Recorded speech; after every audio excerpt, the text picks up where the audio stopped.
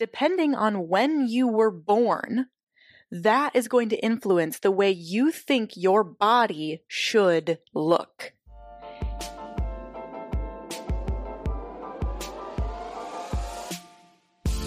You're listening to Confidently She. Let's gently cleanse that internalized misogyny and equip you to handle what life brings your way. I'm Rebecca Biggie, and I'm here to help. Welcome to the show. All right, here we are, back again. I'm Rebecca Biggie. This is Confidently She. Before we get into this episode, I have to ask, how much water have you had today? Listen, I know I ask you this a lot, but every single day, your body needs a few things. It needs rest. It needs a lot more water than you think. It needs movement. It needs nourishment. It's like taking care of your body really well is like a part-time job. You need to dedicate time and effort and resources into taking care of yourself. And when you do that, it is actually a lot easier to appreciate and love your body because you realize like there's a lot that goes into taking care of this thing. And when I don't take care of it, I end up kind of feeling like crap, not only physically, but mentally, emotionally. But when I do take care of my body, I feel lighter. I feel more positive just in general. So grab a glass of water. Let's get into this. This episode is cool. I'm excited about this episode because we're talking about generational ideas of body image. When we're thinking about our body, we tend to isolate ourselves. We tend to think that the way we want to look is how everyone wants to look. We're very self-focused in this way and in a lot of other ways as well. But we get really specific. We get really individualized to think, you know, the things that I want are the things that everyone wants. And it's kind of a selfish mentality. It's an egocentric mentality to think that, you know, everybody wants what you want. The things that you like are what everybody should like or everybody does like. But when it relates to body image, this creates an interesting thought pattern. It creates an interesting lens through which you can view your current expectations of your body. And when you compare that to expectations that women have had of themselves over the past 100 years, then you get more sample data to look at and to see, okay, how did other women hold themselves to these standards and what standards did they expect of themselves? You start to see this is all different. It's not like women have been held to the same standard for the past 100 years, 200 years, and we're all working towards the same goal. No. Depending on when you were born, that is going to influence the way you think your body should look. If you grew up during the 70s. Okay, so you're like pretty old. Maybe not you, maybe like, you know, your mom or I don't know. But let's say, just for the sake of argument, you grew up during the 70s or during the 80s. You're going to think that having like a big chest, right? Having like big boobs, okay, is the thing that's going to make you feminine, the thing that's going to make you attractive. People were really into, you know, boobs in the 70s and the 80s or whatever, okay? It was like really thin, but then you've got this like great rack, okay? That's what was considered feminine and attractive and whatever. Then as you started getting more into like the 80s, maybe early 90s, it was like really, really thin and more athletic, right? Like think of those exercise videos from like the 80s. So when my mom was in college, she, you know, that you wanted to be so thin, but you wanted to have some like muscle definition, right? So think of those like 80s exercise workout videos. Think of Olivia Newton-John in Grease. That came out in 1978. So that was heading into the 80s, kind of like that type of body type was considered attractive. As you go forward into the 90s, it gets much, much thinner. This is when models like Kate Moss, Twiggy, right? If you remember growing up watching America's Next Top Model, okay? This is Twiggy, right? Like she was literally a twig. That's why they called her that. And it was just like rail thin, like as thin as possible. That's like the 90s. That's what you wanted to look like, right? So if you grew up during the 90s, if you were in college, I'll say, during the 90s, you're thinking the thinner I am, the better. Like I need to be thin at all costs. This is where these women going into the 2000s and when we got the internet and when things like Pinterest and Instagram came around, like thinspo, lots of anorexia happening and being diagnosed in the early 2000s because of these weight ideals established during the 90s. Because then going into the 2000s, it was, do you have abs? Like in the 2000s, if you were in college in, 2007, whatever, it was these low rise jeans with, abs and, having a little bit of a butt was like starting to be a thing, more of a focus on like legs though. The 80s and 90s were more about legs than anything else. So do you have long legs? Do you have muscular legs? Do you have toned legs? The Baywatch decade is kind of what the leg decade was all about. And then it went into the Baby Got Back, okay? So Sir Mix-a-Lot came on the scene. And it's so interesting to see how media, art, music influences culture.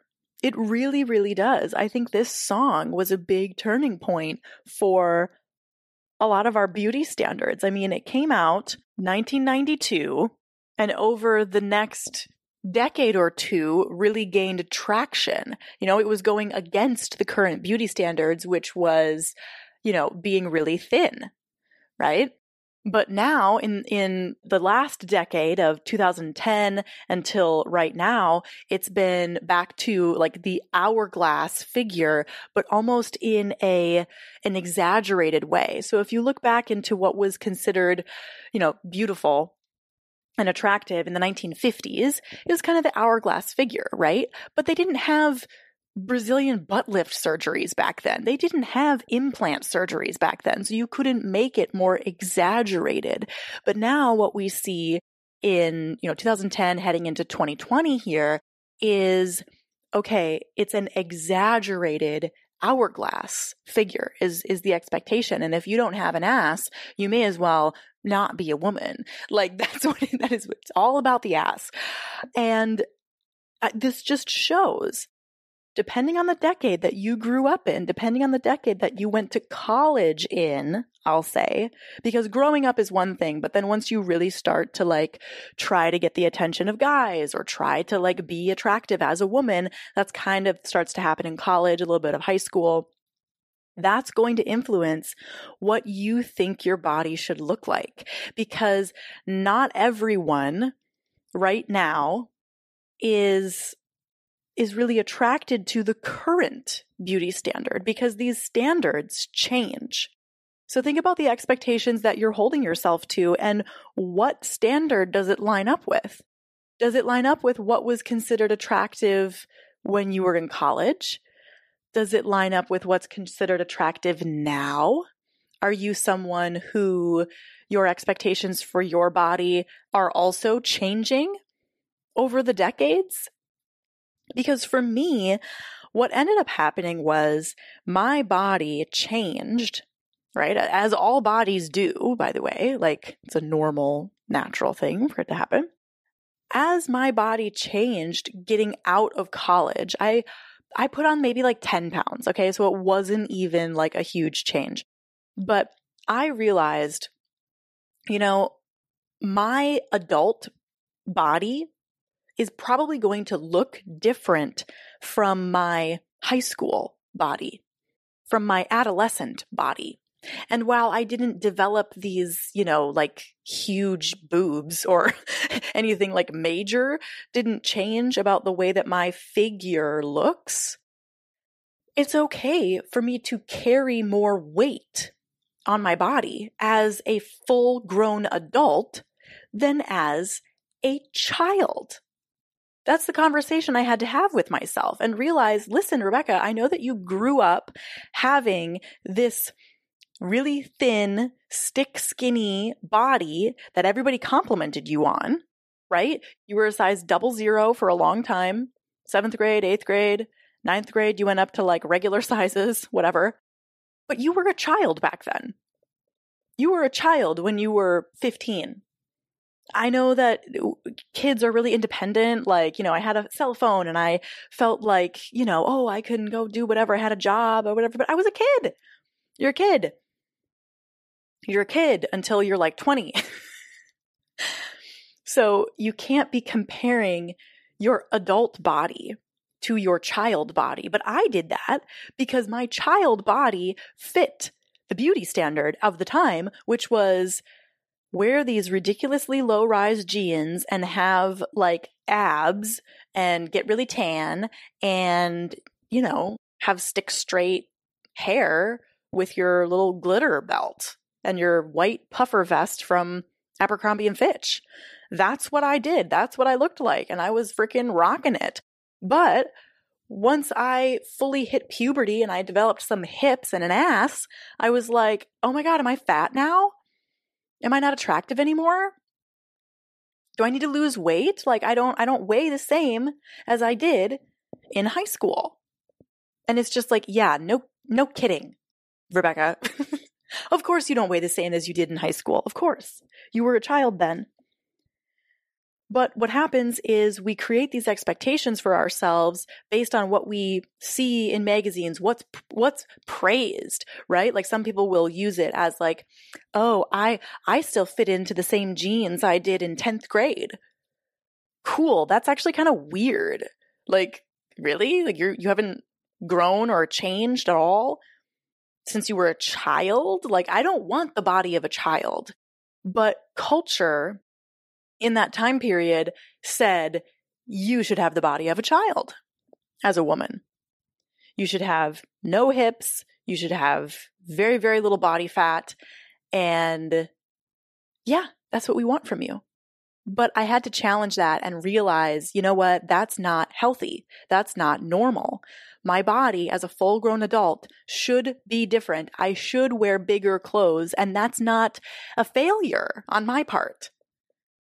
Wearing bigger clothes after you graduate from high school or even graduate from college, that's not a failure. That's like, oh, I'm an adult. And the expectations of my body are going to be different. I also didn't have as much time to be like running around doing things. Like when I was in college, I was always on the go. But when I transitioned into an office job, I was more settled. So it made sense that if I ate the same amount and didn't move around the same amount, I would gain some weight. And I did. That was also during a period of my life where I was very sad. So I've since lost that weight because I worked through the things that were weighing me down emotionally, and then I stopped using food as my only source of comfort during that time. And then my body adjusted to that. And now I'm at a really good body weight equilibrium with how I move myself, how I feed myself, the rest I get, the water I drink. Shout out to water. Like, I'm in a really good place. And I don't know how much I weigh. I don't fit the beauty standard from 2010 or from 2007. I don't fit the beauty standard, the body standard of 2021 either. I don't. And I don't care. I don't care. When you look back at what has been expected from women over the past 100 years, the expectation keeps changing. So logically, why would I chase an expectation that is based in nothing and going to change in 15 years anyway? I fit the body standard in high school. I fit it. It was great. Now, I don't. And I had to work through that idea of like, this body standard is made up. It's not real. I'm not talking about like the bodies you see are not real. Sometimes they're not real. Yeah, of course. If people are getting surgeries and implants, that's not real. But also the expectation isn't based on anything. It's not like if you have this type of body, you are the healthiest. That's not true. I mean, the Olympics are going on right now, right? And you see all of these different Olympic athletes, the best at what they do. Are they the healthiest? I don't know. That's probably a different podcast episode, but they have trained their body to be optimal at performing whatever it is that they do with their sport. And all these different people, if you line them up, are they going to look the same? Absolutely not. Absolutely not. The body of a swimmer is different from the body of a shot put track and field competitor. The body of a tennis player is going to be different from the body of a power lifter. Okay? I mean, badminton is an Olympic sport now. Like, they've got people being excellent in all different ways, using their body in all different ways, and they look different. So who's to say that one is better than the other? My question is, better for what? Better for what? More attractive? Maybe today, maybe to you, but not to everyone and not forever. So if it's not to everyone and it's not forever, why would I waste time, energy, attention, money on trying to change something that was specifically designed for me? My body was specifically designed for me.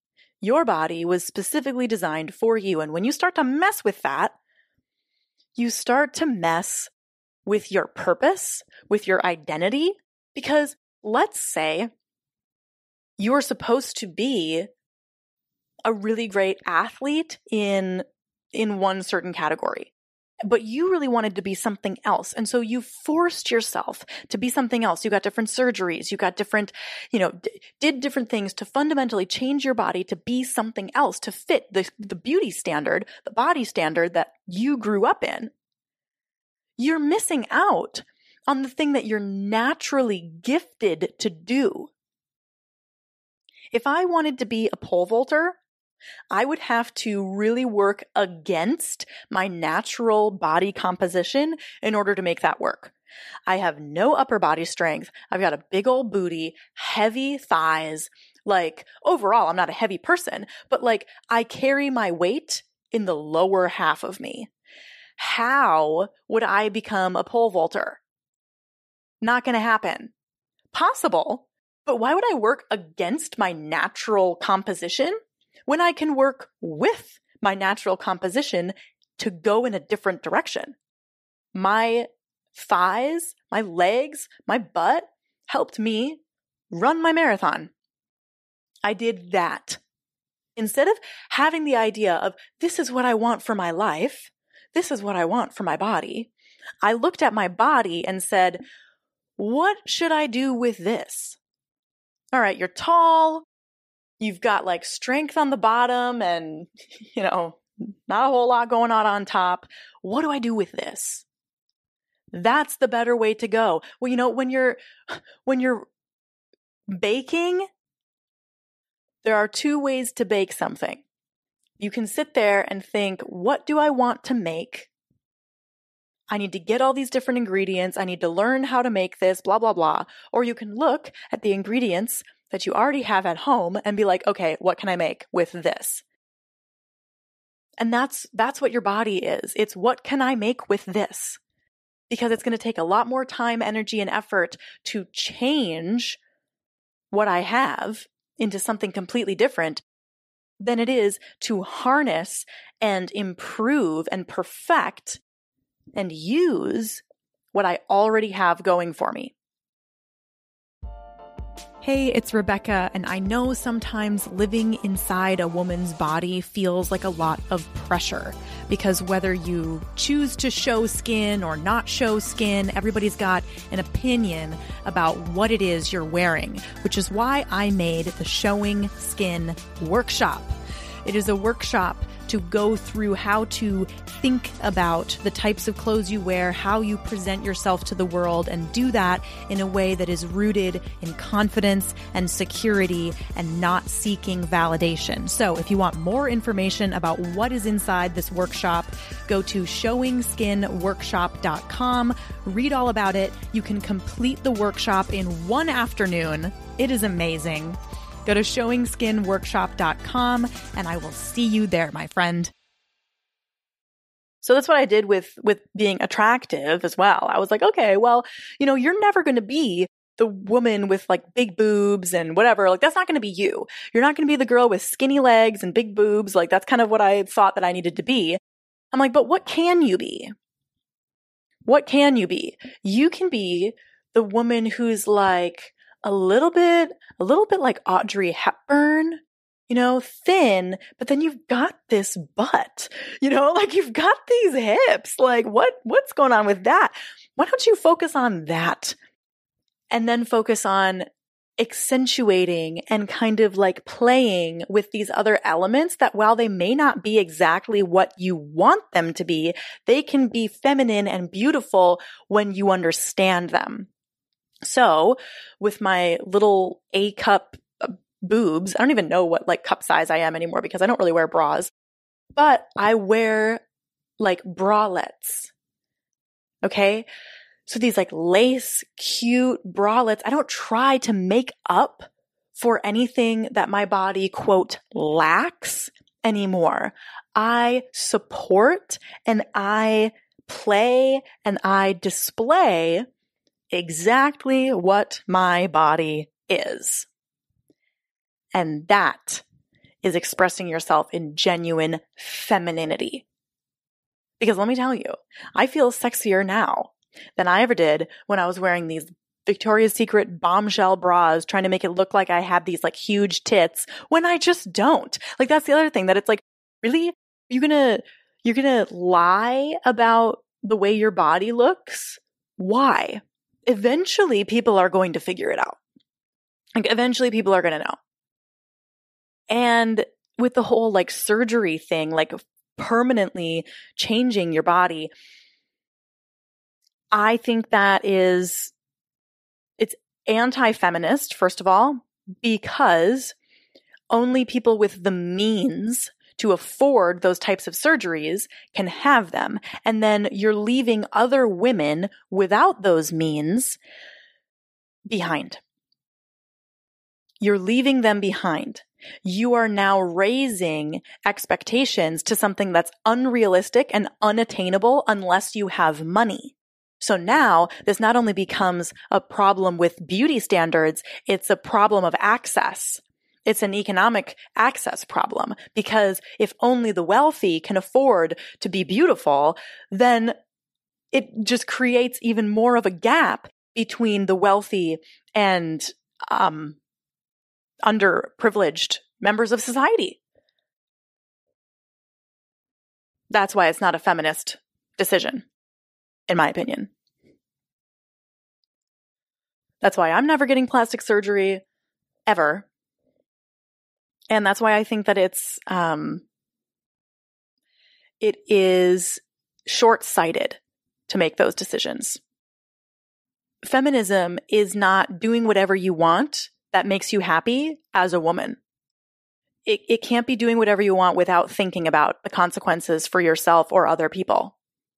Because the standard you're trying to conform to was handed down to you by someone else. Unless you're getting reconstructive surgery to actually fix like a deformity in your face, like, fine. That's different. But it's like, if you just don't like the shape of your nose, or you just want your boobs to be bigger, that's different. And it's different, right? Like, in your heart, in your motivations, why you're doing something. And you can lie to yourself all you want. But at the end of the day, you know. And if you don't know, you got to figure it out before you do it.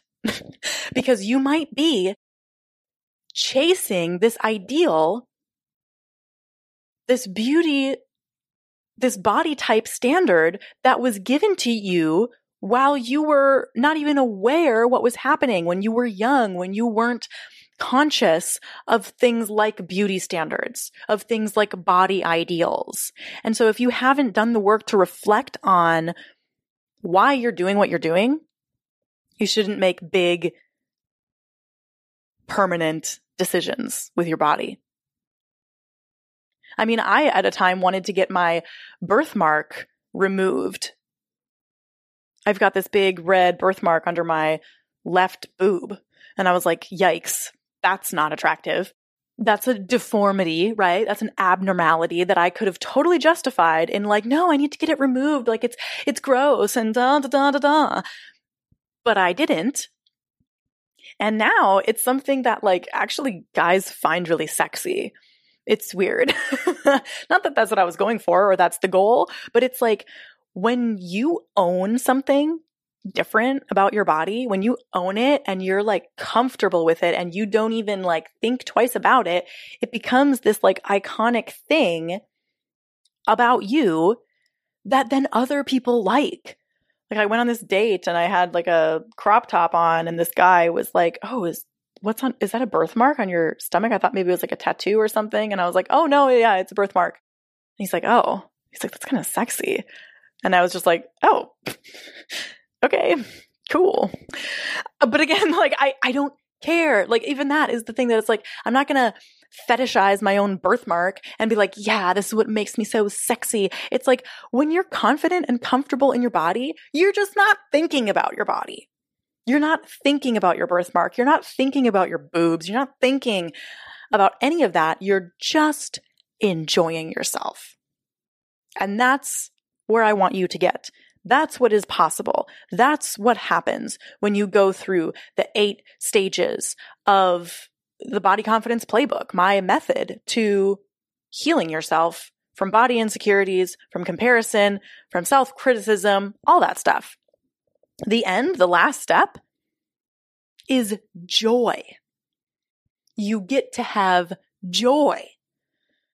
Step 7 or 6, I don't remember, is peace. We are working our way towards peace, joy, and setting boundaries on that so that people don't come in and mess with it.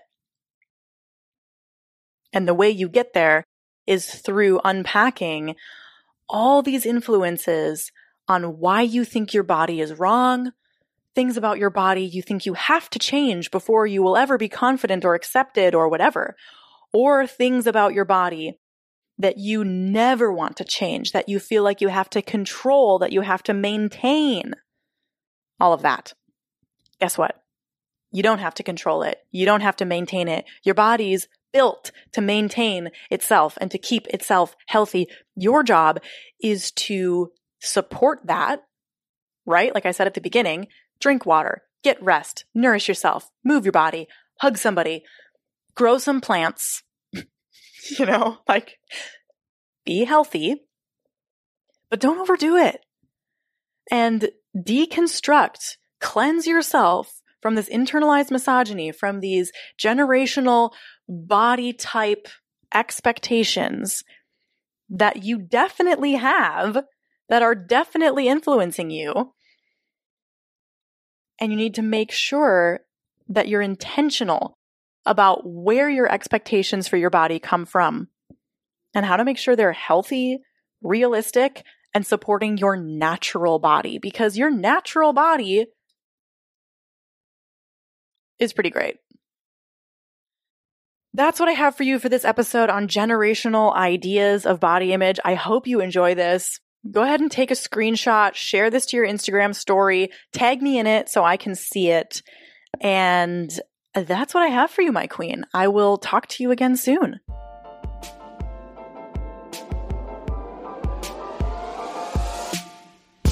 Hey everybody, it's Rebecca. Thank you so much for listening to this episode. And I want to give an extra special thank you to everyone who has left a rating and review of this show over on iTunes. That means so much to me. So I want to extend a very special thank you, and I will see you again in another episode.